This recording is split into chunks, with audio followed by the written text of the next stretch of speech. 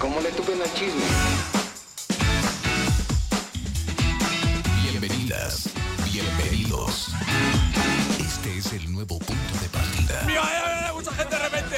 Arriba San Luis. La tónica perfecta para arrancar mejor el día.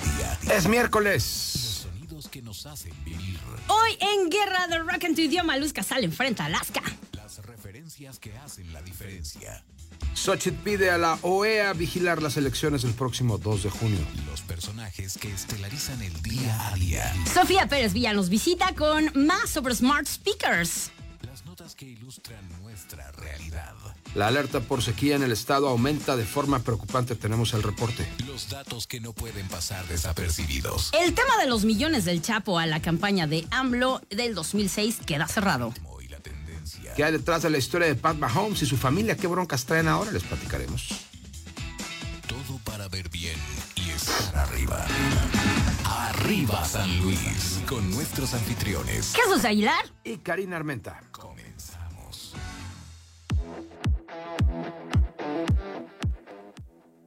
¿Cómo les va? 7 de la mañana con 3 minutos. Karina Armenta, Cristian Rodríguez, Yolanda Bear, Jesús Aguilar. En vivo desde Capitán Caldera 315 con todo un gran equipo de respaldo. Estamos con ustedes en Arriba San Luis. Buenos días, señor Aguilar. Buenos días a todos. Gracias por acompañarnos en este sabroso miércoles, semana chiquita, y seguimos caminando. Pues fíjense que todo este chisme que se generó la semana pasada sobre, pues, filtraciones que había generado la DEA a medios internacionales de una investigación que sí existió en el tema de Estados Unidos, pues revisando la condición de la política mexicana, de sus políticos, específicamente de López Obrador, un activo absoluto desde hace ya más de 25 años, pues resulta que este reportaje en torno a que el presidente López Obrador fue financiado por el narcotráfico en una de sus campañas, la del 2006, es un asunto cerrado, aseguró Alicia Bárcena, la secretaria de Relaciones Exteriores, de una entrevista. Tenemos el audio, vamos a escuchar lo que dijo. Y la señora Liz Sherwood, la asesora de seguridad de la Casa Blanca, le dijo al presidente que este es un tema cerrado para ellos. Este es un tema que ocurrió en 2006 y todas las investigaciones que hicieron en Estados Unidos fueron cerradas sin haber encontrado ningún tipo de, yo diría, de delito ni consecuencia de ello. Así es que es una investigación que en realidad es antigua, ¿verdad? Que un periodista recoge de, pues no sé, de reportajes de la DEA, pero antiguos. Y para ellos, este es un tema cerrado.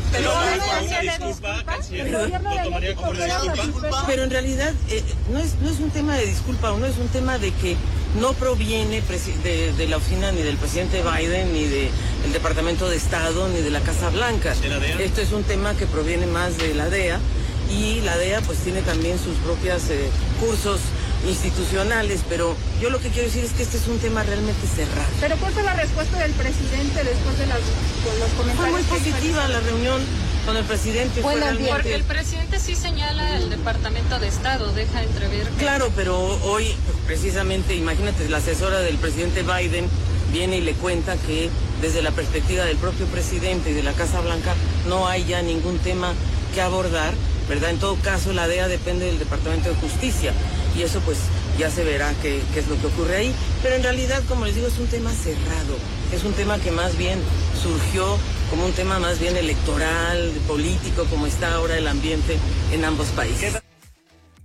Durante el encuentro, que duró más de 3 horas, las delegaciones también estuvieron ahí chacoteando sobre el tema migratorio, que es un problemón, el asunto de seguridad, sobre todo el combate al fentanilo, y bueno, pues hicieron lo que tenían que hacer tarde, pero al menos ya dijeron, a ver, carpetazo al tema, ya, sí hubo una investigación, no procedió la investigación, es vieja, gracias, vámonos para lo que sigue, y bueno, pues ahí está el tema que sin duda sirve como cerrojo para una situación que puso los pelos de punta a la mayoría, ya también la oposición que no lo siga usando de una manera irresponsable.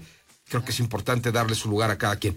Sí, 7:11. Y hay cosas interesantes que platicar, pues sabemos que estas propuestas que tiene AMLO para dejar Pues repimpeada y redecorada la Constitución y las reformas que plantea, entre ellas pues hay opiniones interesantes acerca de la criminalización del uso de drogas mediante la prohibición.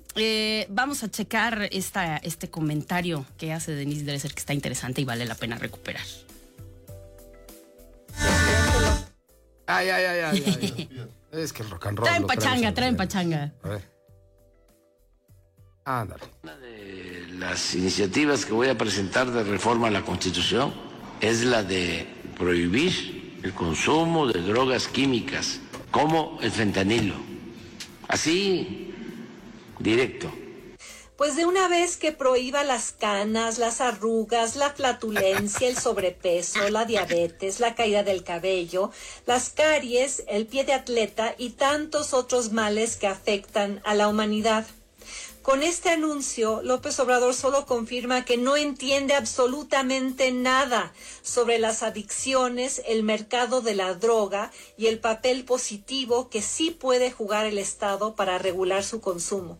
Lo suyo es el punitivismo voluntarista, con el cual quiere presumir un poder que en realidad no tiene o usa mal. Pues es que tiene toda la razón, que sí, nada más, ya. O sea, y la gente lo va a comprar. Es que es bien fácil. Ya lo prohibieron. El paquete que mandó, pues es sensacional. Pues sí, claro que todo el mundo quiere que la pensión le llegue más temprano, que le aseguren que le van a aumentar su dinero todo el tiempo, que ya digan, no, a ver, ya por decreto, porque dijo López Obrador, ya está prohibido el fentanilo, ¿eh? Ni se les ocurra sacarlo. Uy, guarden todo. De los creadores de Abrazos, no balazos. No, pues una locura. Imagínense, está brutal. Y también, y yo lo insisto y lo quiero recalcar, no se la traguen, el país se va a la quiebra. O sea, ¿con qué dinero va a sostener todo esto? Cuando no hay salud pública adecuada. Ojo, ¿dónde está el sistema de salud que nos prometió como de Dinamarca? No existe. ¿En Dinamarca? No, pues imagínate, estamos ya, hoy es 7 de febrero. Le queda al señor lo que queda de febrero, marzo, abril, mayo, junio, julio, agosto, septiembre, octubre, le quedan 9 meses. La megafarmacia no se ve así como llenita y está surte. Muy complicado. Y entonces, ¿qué va a pasar cuando se dé cuenta la señora Sheinbaum, la señora Gálvez, cualquiera de las dos que gane, que diga, híjole, esto está tremendo. Está tremendo porque gasto 3 veces más de lo que gano. ¿Y cómo le hago para luego aguantar todo eso? A mí me parece muy bien, por ejemplo, que recorte el número de diputados plurinominales. Es una locura que este país tenga 500 diputados que cuestan lo que cuestan. Y no solamente cuestan en su sueldo o en sus condiciones. Las decisiones que toman y el aparato que está, o sea, si ustedes nunca han ido al Palacio Legislativo de San Lázaro, es una ciudad completa. Tiene 6, 7 edificios, no sé cuántos, llenos de burócratas trabajando. Imagínate, cada diputado tiene una oficina. ¿Para qué?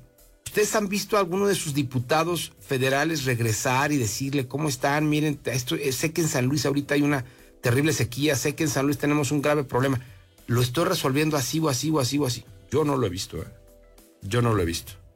Pero bueno, pues... Aquí está la silla por si quieren venir a decirlo. Allá Xochitl Gálvez en Estados Unidos, durante algunas de sus conferencias, presencias en instituciones públicas y privadas, hizo un llamado a la Organización de Estados Americanos, la OEA, y en general fue ahí a sembrar la duda de que el proceso electoral en México pudiese ser limpio por las infiltraciones de poderes fácticos y del crimen organizado. La elección es sin duda un asunto que solo compete al pueblo de México. Pero en las circunstancias actuales es indispensable que las fuerzas democráticas de todo el mundo observen nuestro proceso electoral. Por ello, yo les pido que estén muy atentos y nos acompañen en este difícil periodo hasta la elección de junio. Les pido que sigan de cerca lo que pasa en México y apoyen a las organizaciones de la sociedad civil e instituciones democráticas. No dejen a la democracia mexicana fuera de la agenda bilateral. No piensen ni por un instante que los intereses de Estados Unidos en migración, seguridad, comercio o en cualquier otro tema avanzarán con el regreso del autoritarismo a México. No dejen que el intento de terminar con la joven democracia mexicana caiga sin aliados ni testigos. Ayer, por cierto, la contra, Claudia Sheinbaum, anunció que va a arrancar su campaña el 1 de marzo en el Zócalo de la Ciudad de México. Quiere mostrar músculo desde el principio, 4 de la tarde, 1 de marzo. Y pues evidentemente también ya están haciendo equipo para que todas, tanto los diputados y senadores del bloque a favor de López Obrador, pues empujen con todo el paquete de reformas que están queriendo generar y tomar como bandera esos cambios propuestos por el Ejecutivo. Claro que es otra intromisión electoral lo que lanzó. Lo que pasa es que lo puede hacer porque está en tiempo y forma.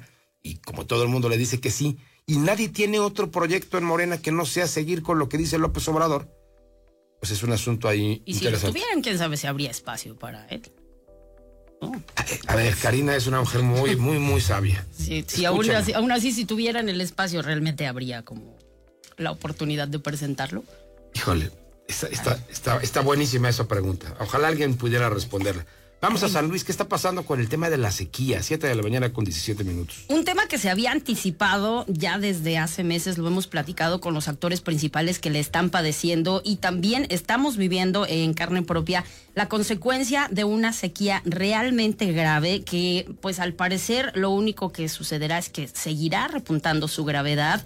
Y esta sequía se extiende desde la zona centro hasta la Huasteca. Según el último reporte de Conagua, la gravedad en los niveles alcanzados por el estiaje, que son detectados por Conagua en nuestro estado, al concluir el primer mes de este año, es de nueva cuenta alarmante. 34 municipios de nuestra entidad están extendidos desde la zona Huasteca hasta el centro.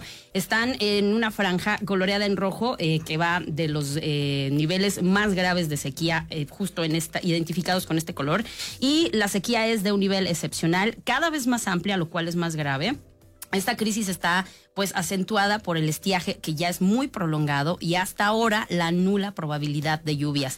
El reporte Monitor de Sequía que elabora la Comisión Nacional del Agua con corte al 31 de enero identifica que en nuestro estado 53 municipios tienen algún nivel de sequía y en 34 los niveles son alarmantes al extremo. En otros 11 se padece una sequía extrema y la alarma que se refleja en este reporte del mes de enero de este año es que desde hace varios meses la franja en color rojo que indica niveles de sequía más preocupantes no ha dejado de extenderse en el territorio potosino, donde los principales ríos y afluentes naturales están en niveles muy reducidos o en el caso del área metropolitana las presas principales que nos abastecen de agua por debajo del 10% de su capacidad real.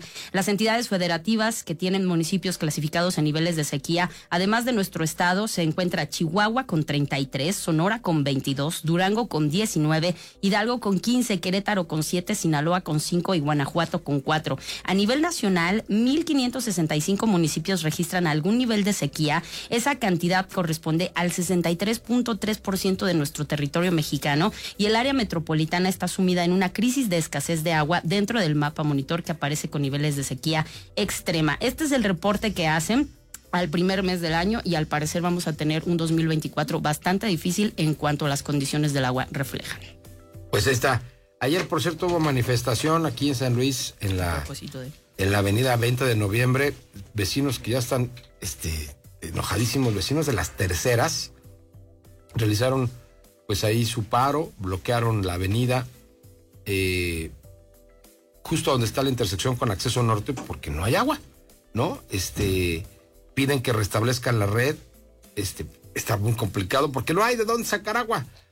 Debido a esta manifestación cerraron el tránsito en avenida 20 de noviembre sobre la curva antes de avenida de La Paz y bueno, pues hicieron varios llamados en el transcurso del día de ayer para poder evitar este tema que conflictuó buena parte de pues núcleo importante de tránsito en la zona centro de la capital. 7 de la mañana con 20 minutos. Vámonos con la guerra de rolas del día de hoy.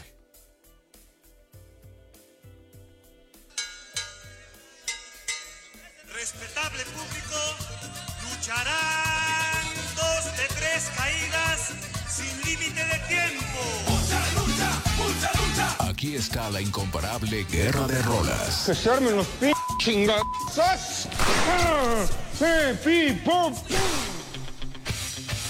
Las 7 de la mañana con 21 minutos, 7 con 21. Muchos saben y vivieron tal vez la década de los 80, que marcaría un periodo crucial en la historia cultural de España, especialmente en Madrid, con la llegada de un fenómeno revolucionario que se conoció como la movida madrileña.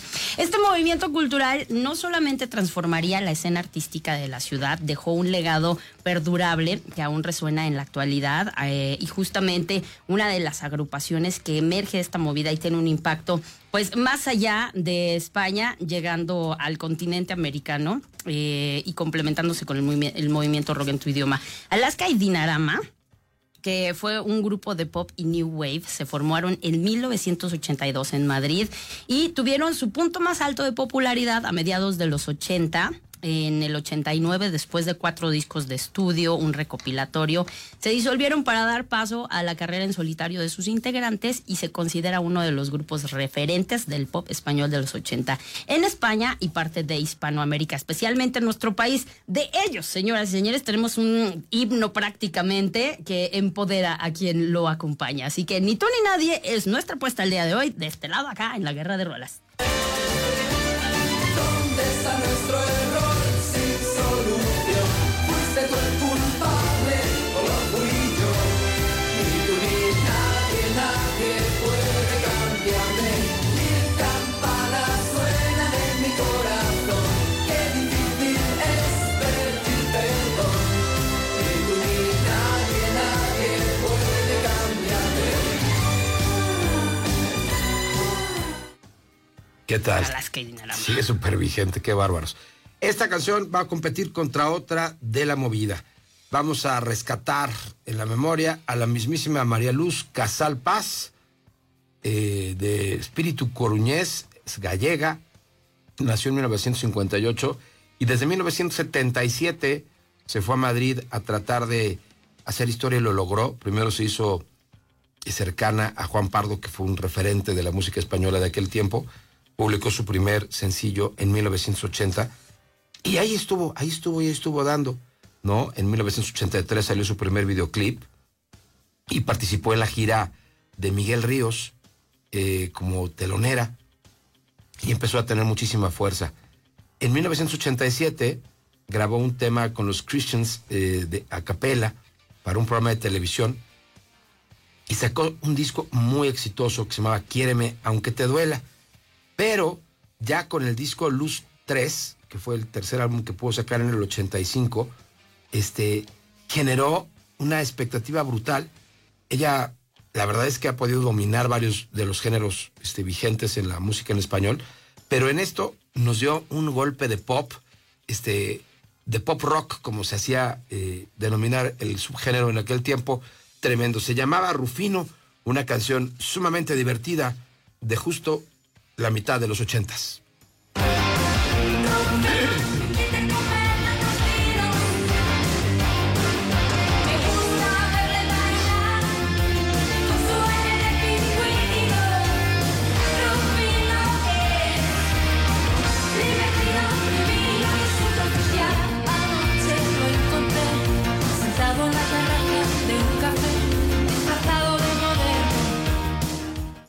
¿Qué tal? El Rufino, me gusta.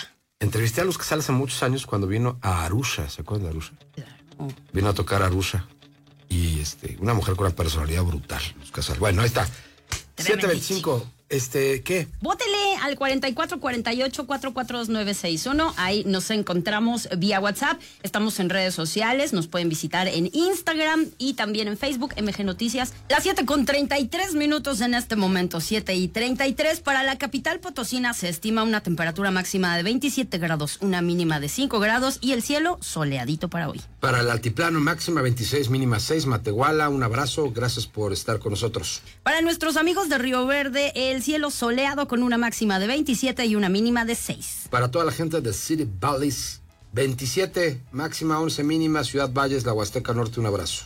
Y sigue despejado el cielo también para Tamazunchale, con una máxima estimada en 25 grados y una mínima en 11. A ver, apláudanle a Oscar Montero, vago, poeta audiovisual, detective consultor, Una cosa Hola, tremenda. ¿cómo están? ¿Cómo estás? Buenos días. Hola, Karina, ¿cómo le va? Hola, Jesús. Hola, Buenos los días. radioescuchas.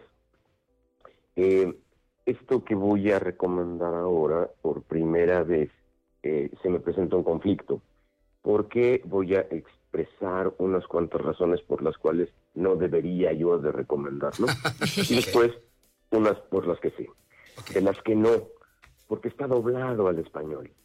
No hay una versión directa que venga en israelí y que la podamos ver en su idioma original. Viene en portugués o viene en idioma, el idioma hablado en portugués o en español. Es decir, se tiene que ver doblado y pierde mucha de su riqueza.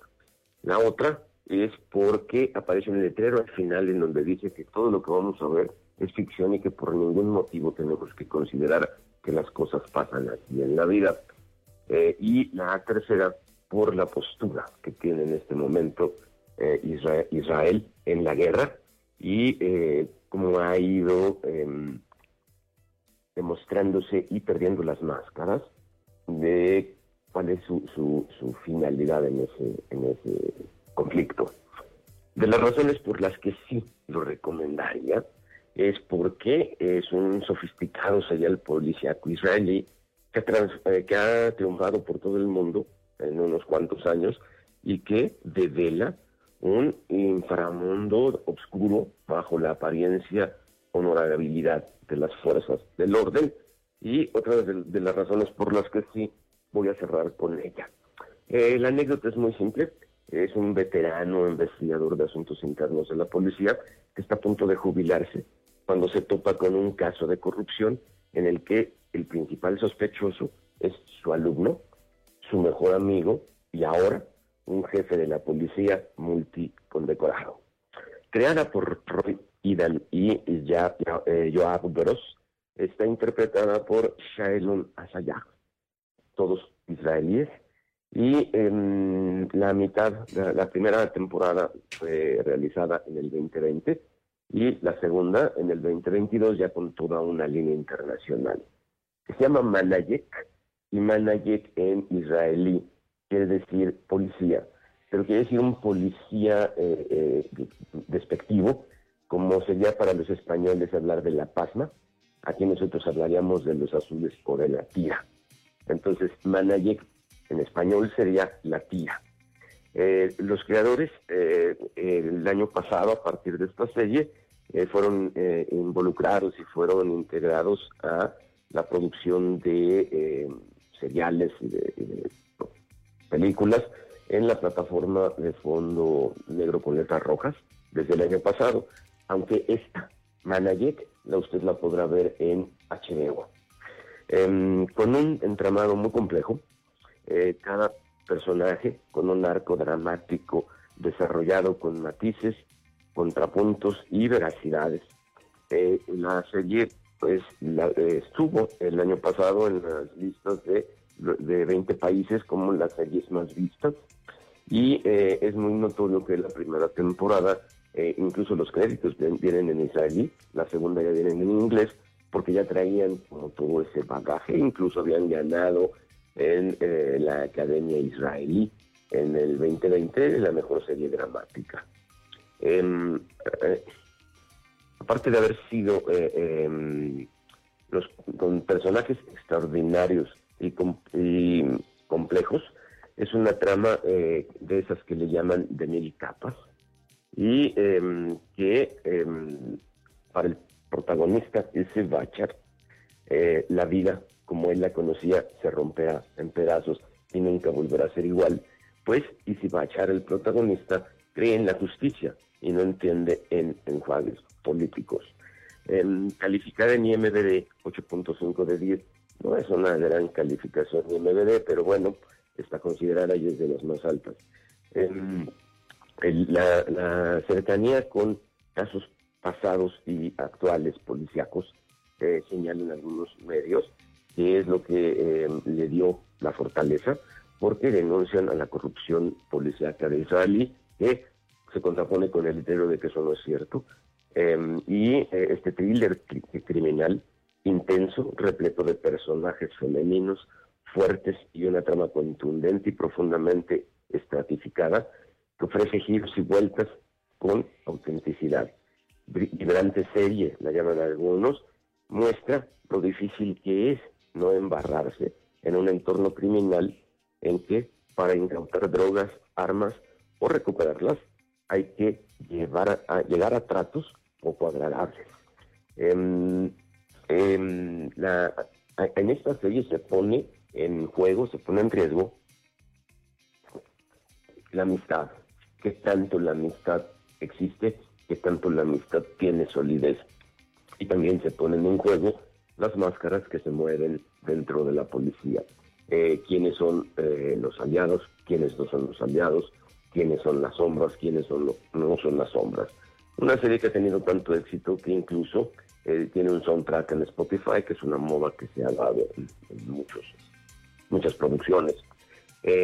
Cuentan los medios especializados que Roy Idan, uno de los autores, fue voluntario de patrulla de la policía en Israel y que de ahí fue donde se le ocurrió y trabajó y escribió esta serie. Entonces tiene toda una base de autenticidad. En cada episodio se van descubriendo más y más datos de corrupción que nunca sabemos hasta dónde llegarán. La revelación de secretos es manejada de una forma magistral como moneda de cambio. Puede que no sea una serie visualmente muy atractiva, pero sí dramáticamente. El cómo están armados los personajes, cómo están armadas las tramas, cómo van a dar en conflicto los personajes y después la forma de resolverlos y llegar a callejones sin salida es un gran trabajo de los escritores. Conocen muy bien lo que estaban haciendo y es lo que ha hecho esta serie tan interesante. Aparte de manejar conflictos raciales entre los israelíes y los árabes y palestinos que están refugiados ahí en Israel, la serie nos plantea un primer ministro que está coludido con los narcos y con la corrupción. Nos plantea que hay narcos árabes que son los que manejan el submundo, pero están enemistados con narcos judíos que también manejan el submundo en Israel y que ambos manejan a jueces y fiscales que liberan a delincuentes y que al primer atisbo de que van a detener a alguien que esté ligado a este mundo de corrupción, de inmediato los liberan. También nos enfrenta a empresarios poderosos que son los tíos de los narcos israelíes y que son dueños de la mitad del país y que son los que ponen a los jefes de la policía en sus puestos. Plantea procuradores que son tanto delincuentes como representantes de la ley al mismo tiempo. Cada nuevo operativo que realiza ISI y la gente de Asuntos Internos se ve frustrado por uno de estos jefes policíacos que está dentro del mundo de la corrupción o por uno de los fiscales o jueces que son parte también de la estructura de la corrupción. Para cada movimiento de asuntos internos, los policías corruptos y todo este mecanismo corrupto tiene planes B, planes C, planes D y más. Incluso habrá momentos en los que algún personaje que aparece muerto en asuntos internos interviene y descubre que lo asesinó alguno de los policías y entonces empiezan a indagar y se hace que vemos en la serie cómo se teje todo un organismo en el que desaparecen las armas, cambian los archivos, todo, para que cuando llegue a asuntos internos el arma homicida nunca había estado en la comisaría. En esta serie de 20 episodios que tienen las 2 temporadas, cada temporada tiene 10 episodios de 50 minutos aproximadamente cada uno, nunca veremos que algún delincuente vaya a la cárcel o al menos sea juzgado por lo que ha cometido. Y los que llegan a abrir la boca que están involucrados y que ofrecen justamente los secretos como moneda de cambio son asesinados.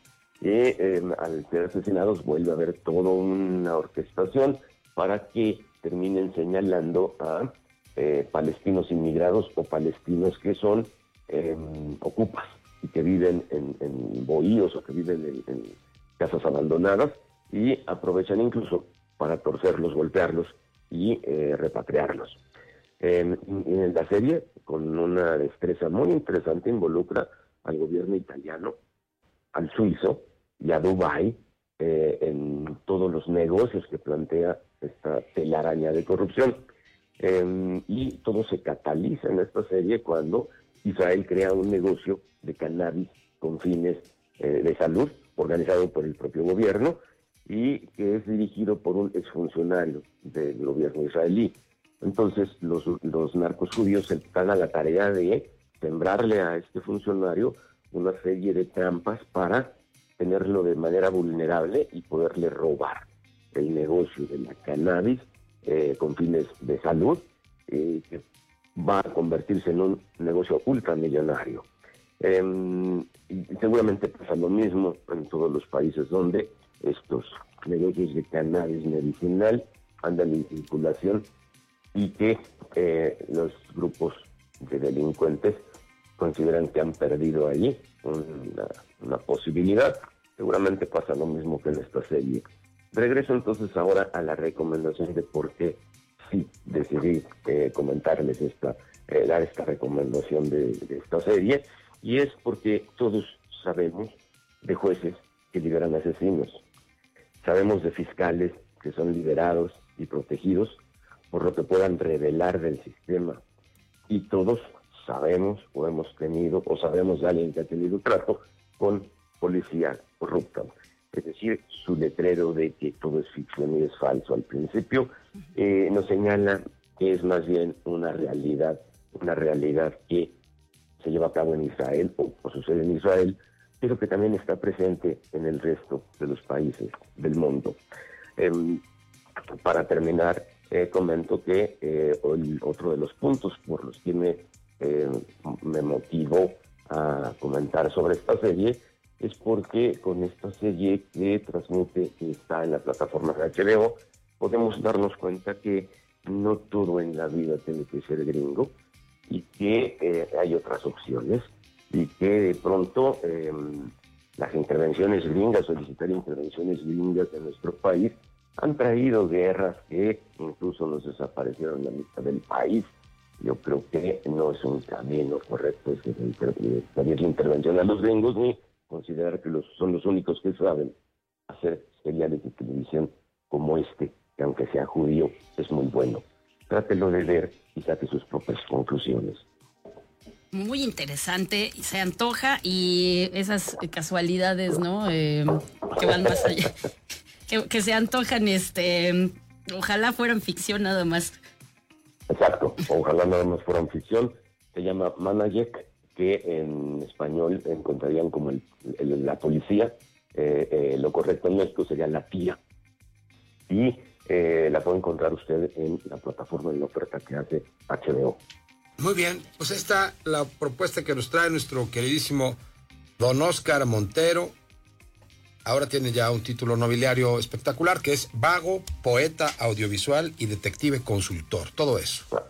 Así es. Abrazo, querido. Gracias. Abrazo gigante. Gracias, Karina. Gracias, Jesús. Gracias. A ver, cuéntenme usted más bien, ¿qué va a pasar les digo, con las propuestas de los muchachos de la 4T, comandados por su Mesías, ¿cómo se dirá? ¿Cuál será el gentilicio de Macuspana? ¿Macuspanense? Sí, macuspaneño. ¿Macuspaneño? ¿Puede ser? Él puede ser macuspagnánimo, ¿no? Pues magnánimo no es, porque anda arrasando con todo.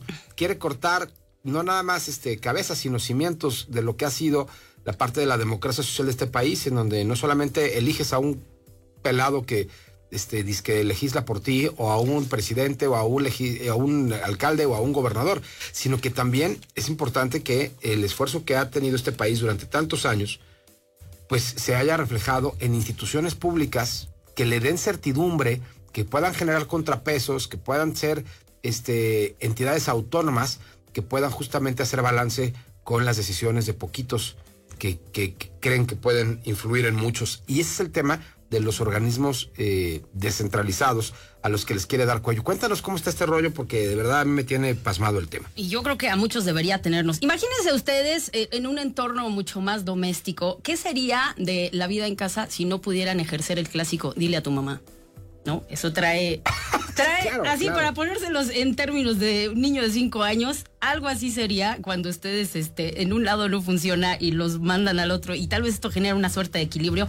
Algo así, y en macro, aplicado a nuestro país, ¿cuáles son aquellos organismos que están pues prácticamente en la tablita esperando ver cuáles son sus destinos? Son 18 organismos que podrían ser eliminados con las reformas del presidente que justamente presentó el pasado 5 de febrero. Y ahí les va. Estos son los que están pues en la lista. La eliminación, fusión o integración de al menos 18 órganos desconcentrados, organismos descentralizados o unidades administrativas. Esto con la teoría de simplificar las estructuras orgánicas de las dependencias. La reorganización que se propone permitiría eliminar la dispersión de recursos públicos para dirigirlos al cumplimiento de funciones sustantivas del Estado. Ya sabemos que la mayoría son los programas sociales, y que consiste en las necesidades sociales, construir infraestructura indispensable para el desarrollo nacional. Esto señala la iniciativa presentada por el presidente.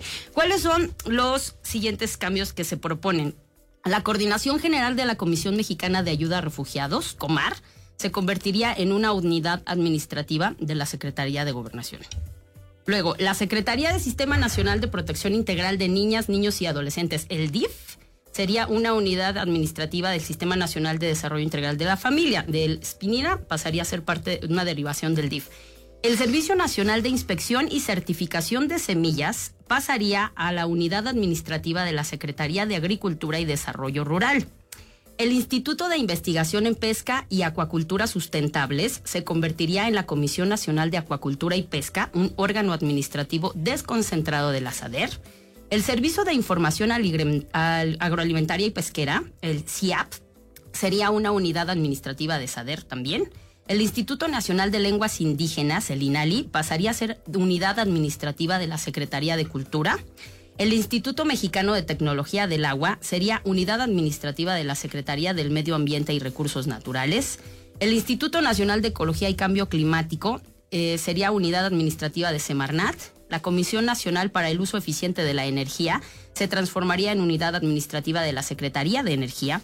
El Instituto Mexicano de la Juventud también, el IMJUVE, sería unidad administrativa de la Secretaría de Trabajo y Previsión Social.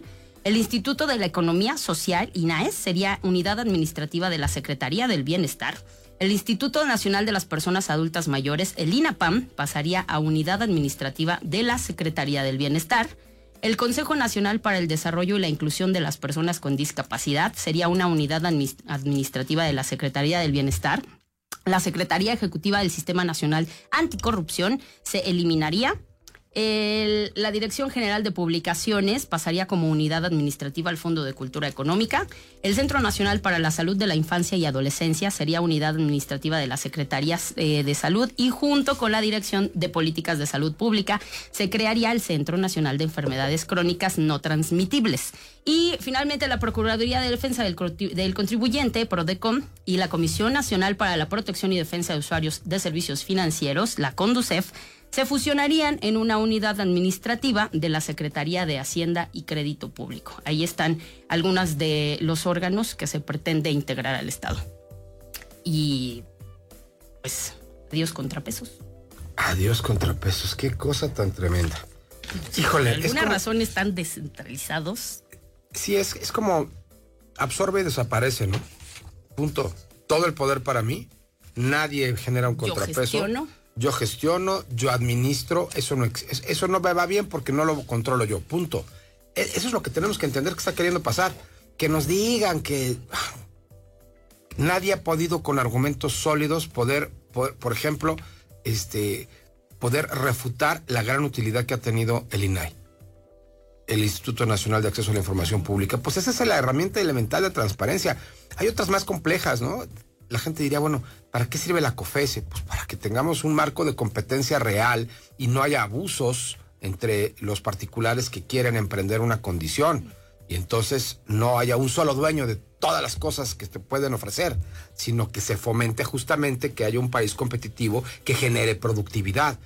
Y la productividad genera empleos, y los empleos generan impuestos, y los impuestos se deberían de regresar a la gente a través de servicios y condiciones. Entonces está muy complicado que estamos viendo esto, pero qué bueno que nos lo explicas. Está queriendo decir, esto no sirve, entonces lo absorbo para tener un control y aparte total. Con un efecto barredora, no hay ni siquiera una evaluación del desempeño que han tenido, Nada. de si es eficiente o no es eficiente, si los impactos de cada una de las instituciones han sido positivos o no, solamente es un criterio de lo desaparecemos porque no le va al presupuesto que necesitamos, en términos muy simples.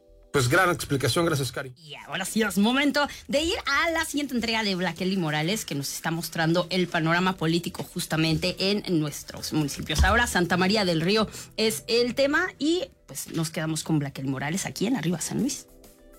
¿Qué tal? ¿Cómo están? Yo soy Blaquely Morales y esto es Panorama Político Municipal 2024. Hemos hablado hasta ahora aquí de Mezquitic de Carmona y de Villa de Reyes, dos demarcaciones en situación política y social complejas, caóticas. Ahora vamos a Santa María del Río, otro de los municipios de la zona centro que, en ese sentido, no es la excepción. Vamos a ello. La cabecera sanmarinense se ubica a 40 kilómetros de la zona conurbada de la capital. El municipio rodea al de Tierra Nueva y juntos colindan al sur de la entidad con el estado de Guanajuato.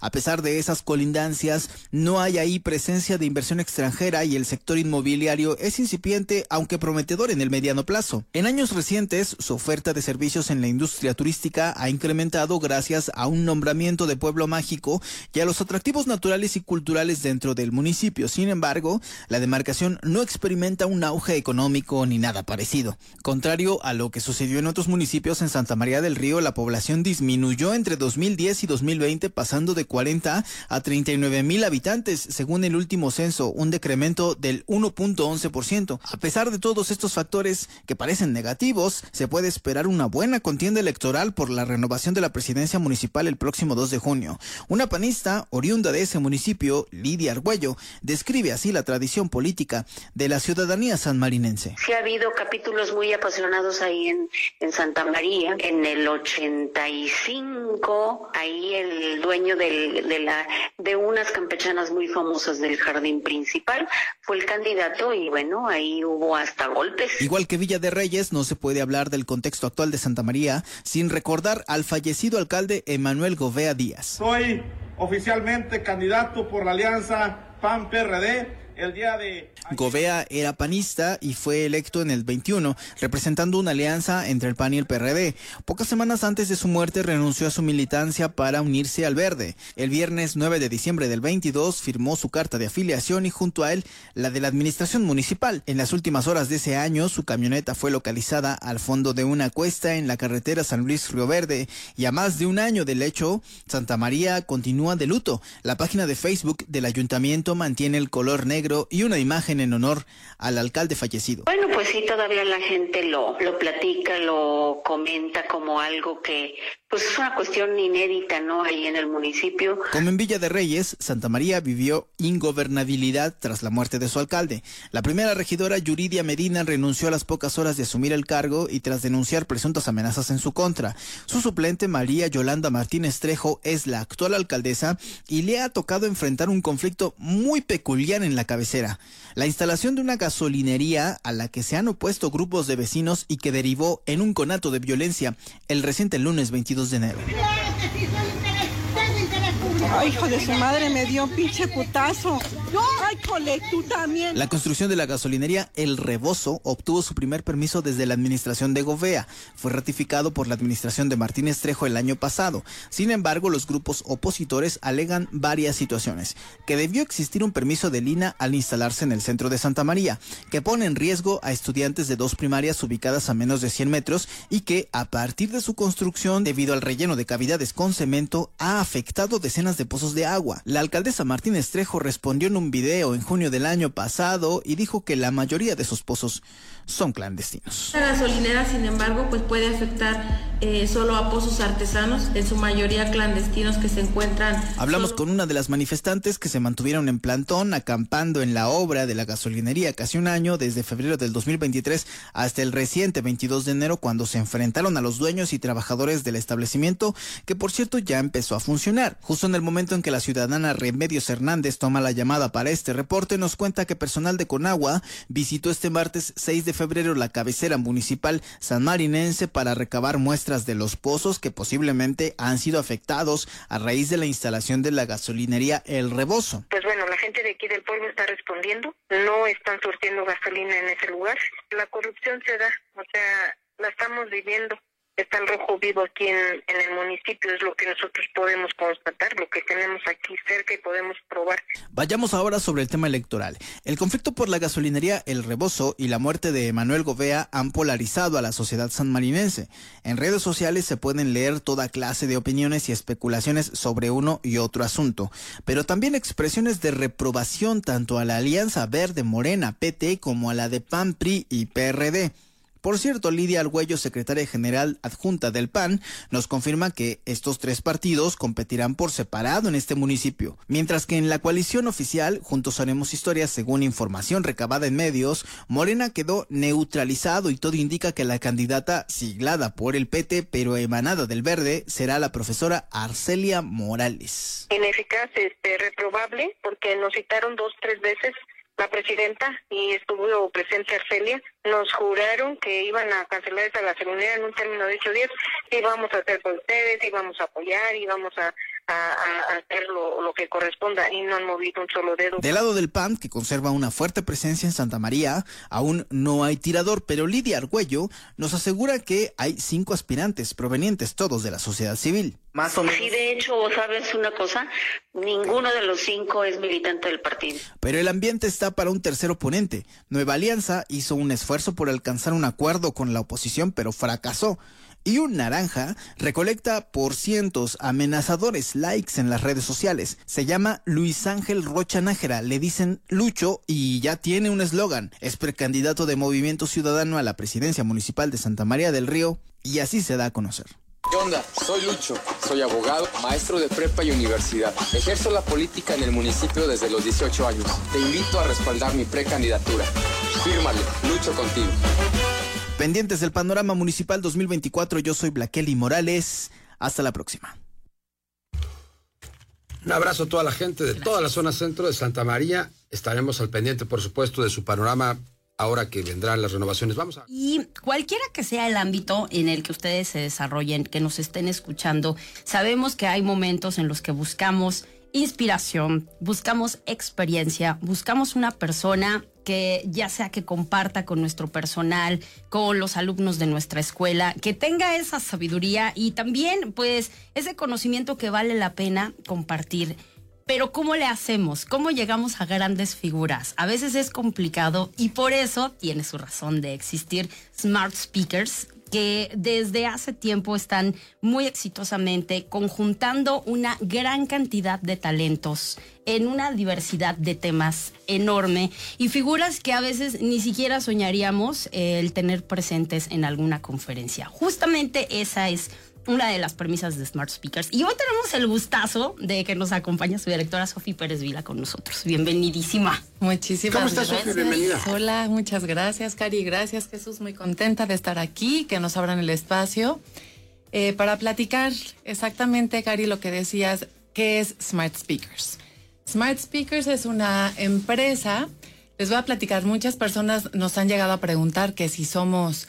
que si vendemos bocinas inteligentes, que si nos dedicamos a dar clases de idiomas, que si preparamos a personas para dar conferencias o para hablar en público. Pero bueno, no. Smarth Speakers lo que es una empresa 100% mexicana, orgullosamente mexicana, que tiene operaciones desde hace 27 años, más o menos, con operaciones en Cono Sur, en Estados Unidos, en México, donde están nuestras oficinas centrales, y era importantísimo ya abrir oficinas aquí y representación aquí en San Luis Potosí, porque bueno, pues estamos en esta ciudad creciendo y teniendo muchas necesidades, así que hace aproximadamente de 6 a 8 meses empezamos con el trabajo aquí. Nos dedicamos, somos un buró de talento, el buró de talento más grande y más importante de México. Manejamos a más de 2,800 personalidades como platicabas, Cari, de diferentes rubros, de diferentes temas, ¿no? Vas a encontrar con nosotros conferencistas, especialistas en salud, en educación, en finanzas, motivadores, exactamente, en liderazgo, en factor humano, análisis político, ciberseguridad, bueno, de todo lo que ustedes se puedan imaginar, todo lo tenemos en Smarth Speakers. La verdad es que es una manera muy accesible, muy fácil para que escuelas, empresas, organizaciones, exactamente, gobierno, exacto, tengan al alcance el poder llegar a estas figuras, ¿no?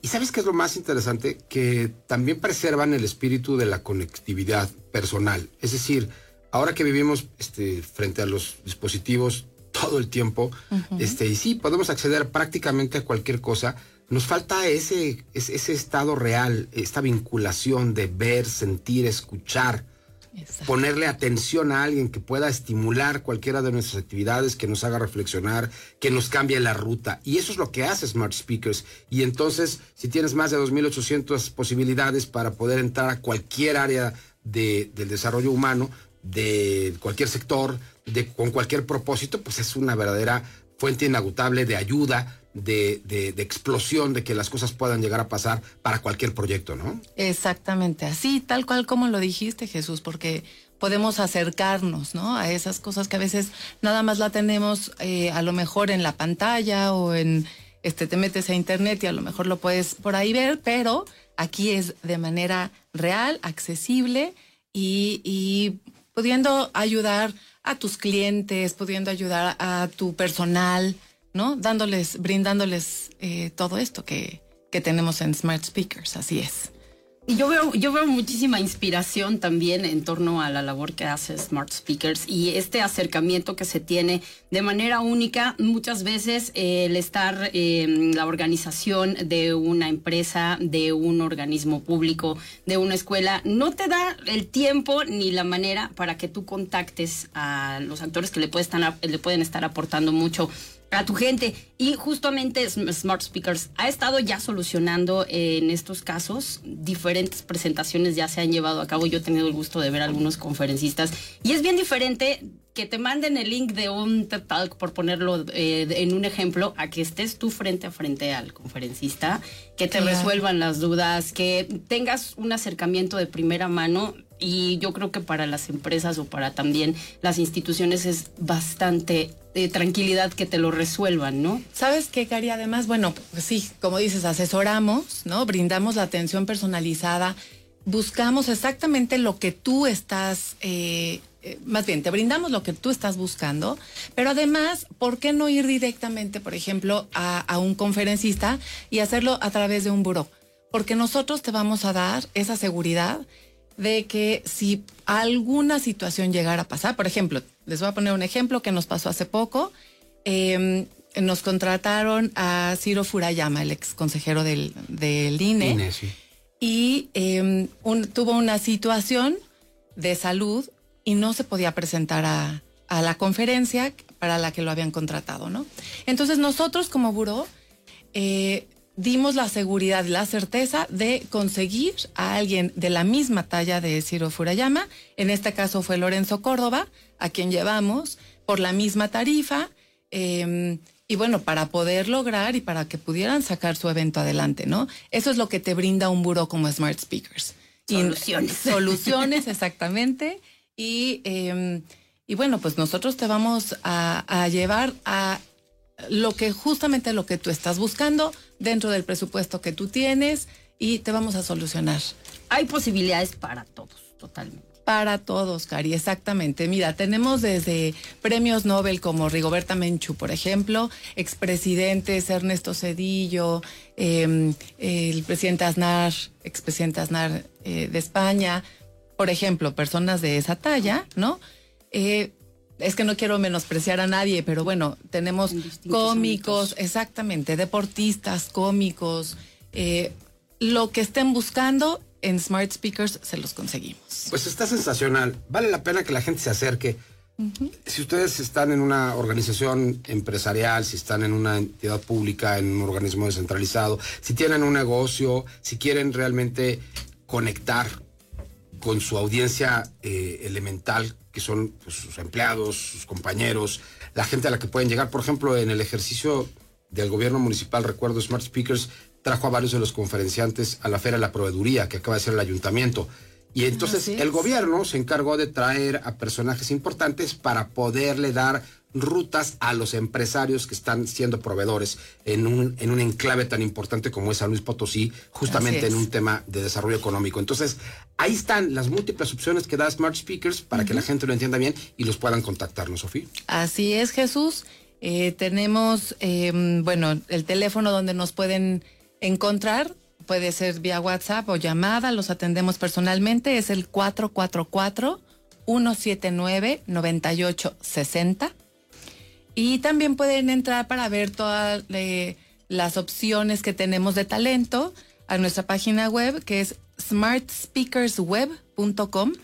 Smart como inteligente, smart, todo junto, empieza con S, Smarth Speakers con K, web.com. Es un poquito complicado, pero bueno, ahí tienen todas las opciones del talento. Y nuevamente quisiera repetir el teléfono, 444-179-9860. Los atendemos aquí de manera personal. Gracias, Sofía Pérez Villa, por venir. Gracias. Siempre es tu casa. Bueno, ¿nos pasamos lo de la Conca Champions? Pues si quieres. No, a ver, ¿qué pasó? Al América le pasó por encima a un equipo de Nicaragua. ¡Qué barbaridad! Si usted no sabe qué es Nicaragua, es un país. Es un país muy bonito de Centroamérica. Exactamente. Bueno, resulta ser que el equipo nicaragüense dio la campanada, derrotó a los azul cremas 2-1, señoras y señores, pues estaban obligados a ganar en vuelta para no ser eliminados en CONCACAF. Un irreconocible América ofreció una actuación nada decorosa en mucho tiempo y firmó su segunda derrota en 28 partidos tras caer 2-1 ante el Real Estelí de Nicaragua. Las Águilas están a 90 minutos de despedirse de la Liga de Campeones de la CONCACAF si no se ponen las pilas, y con ello registrar el primer fracaso del año luego de su vergonzosa actuación en Centroamérica, donde pues se habla de la actuación de Emilio Lara como uno de los factores en contra, ya que no fue la noche para el canterano del América, que después de cometer un penal inocente al meter la mano dentro del área a los locales, pudieron abrir el marcador gracias a Byron Bonilla, que pues bueno, vino a hacer su primera anotación. Para la parte complementaria, Lara volvió a ser responsable al dejar absolutamente solo de su marca en un tiro de esquina. El arranque del segundo, Marvin Fletes no lo desaprovechó y justamente amplió la ventaja ante la molestia de todos los amarillos. Entonces, André Jardinet no esperó más, modificó el esquema.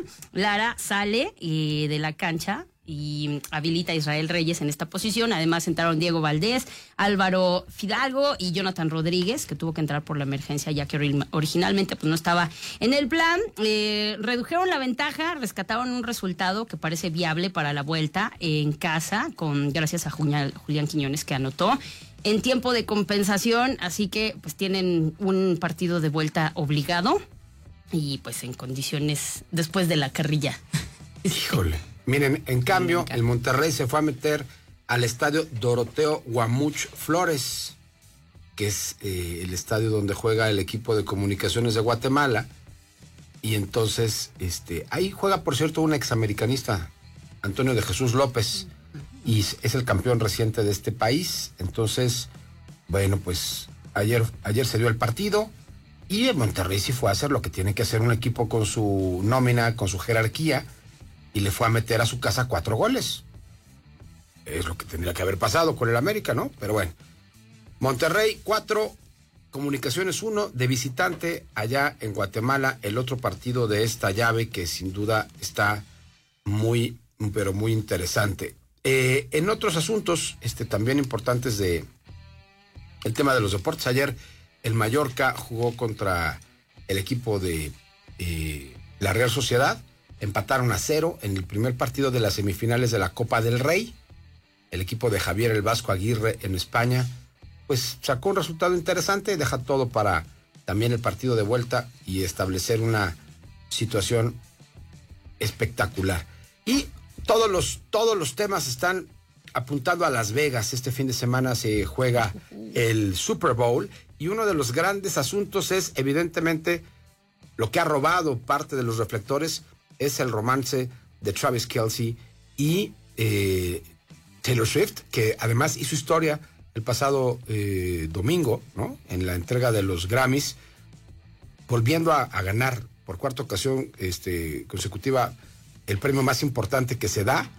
Hubo controversia ahí, creo que se llevan bien en general, ¿no? Lana del Rey no se llevó nada, Dua Lipa tuvo una presentación espectacular, pero tampoco Jay-Z hizo berrinche.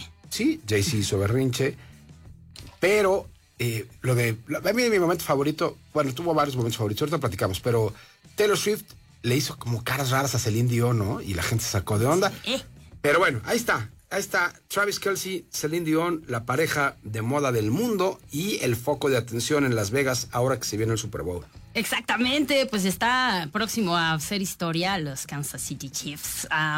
Si consiguen ganar este Super Bowl ante San Francisco este domingo, pues Las Vegas estará que arde justamente. El primer equipo bicampeón de la NFL desde los Patriotas de Nueva Inglaterra en el 2004 y 2005. Además de lo deportivo, el tema que también está llamando muchísimo la atención justamente es pues Taylor Swift, evidentemente, ella estará presente.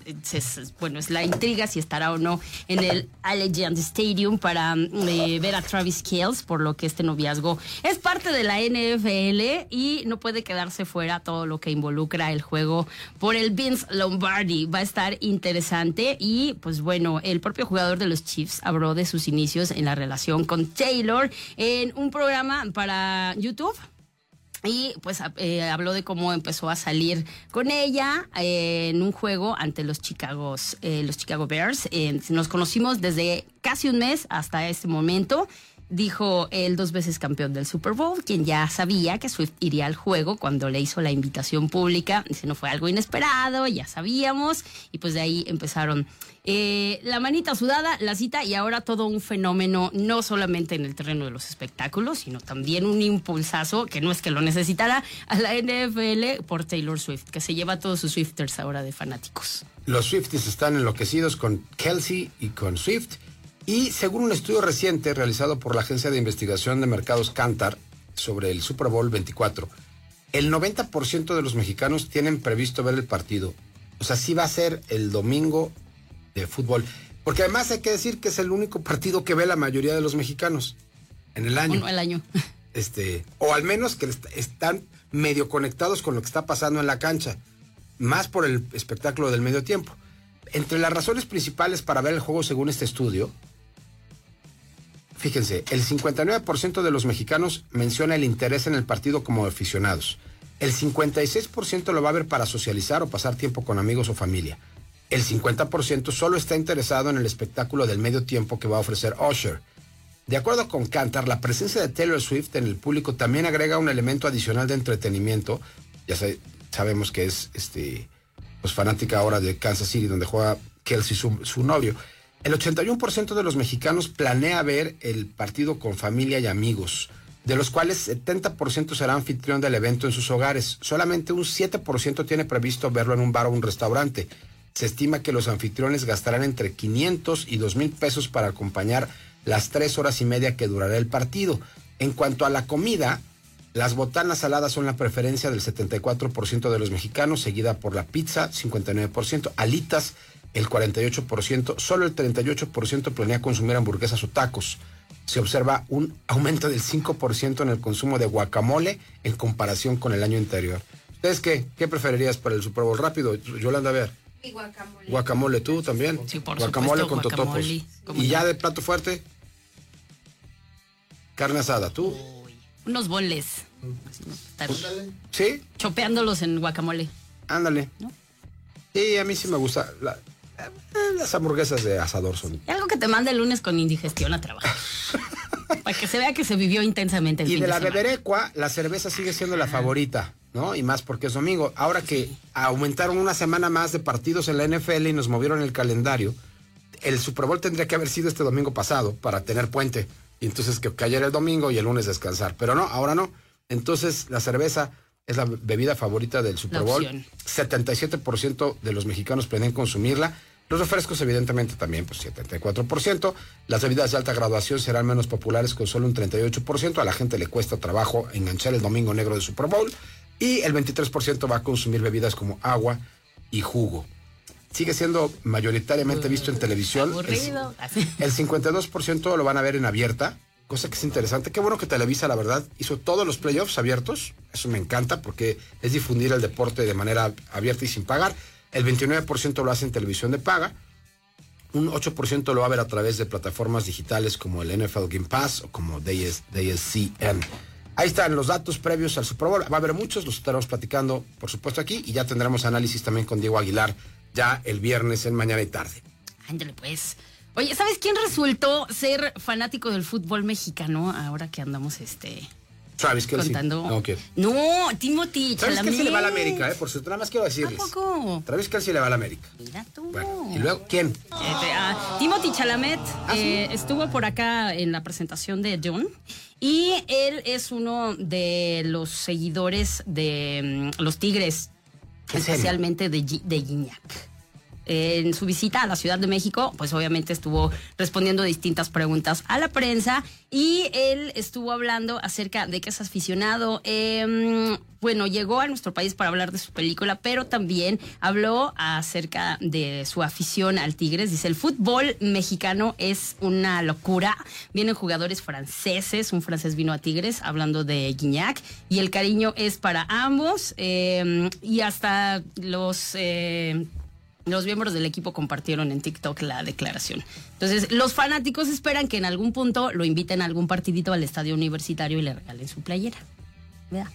Pues sí, ya había un famoso comediante que es fanático de los Tigres. Rob Snyder. Sí, claro. Y Adam Sandler también me parece. Sí, ¿no? como son cuates, sí. le dijo, pues hazte Tigre. Unos. Ahí están. Bueno, pues nos vamos. ¿Quién ganó la guerra del rolas el día de hoy? Alaska y Dinamarca. Ándele. Olvido. Échale. Nos vamos, gracias por todo. Se quedan hasta las... ¡Ya se acabó el programa! Ahora ya puedes continuar con tu día con toda la información. Sintonízanos de lunes a viernes, de 7 a 9 de la mañana. Arriba San Luis, con Karina Armenta y Jesús Aguilar. Por Factor 96.1. Energía total.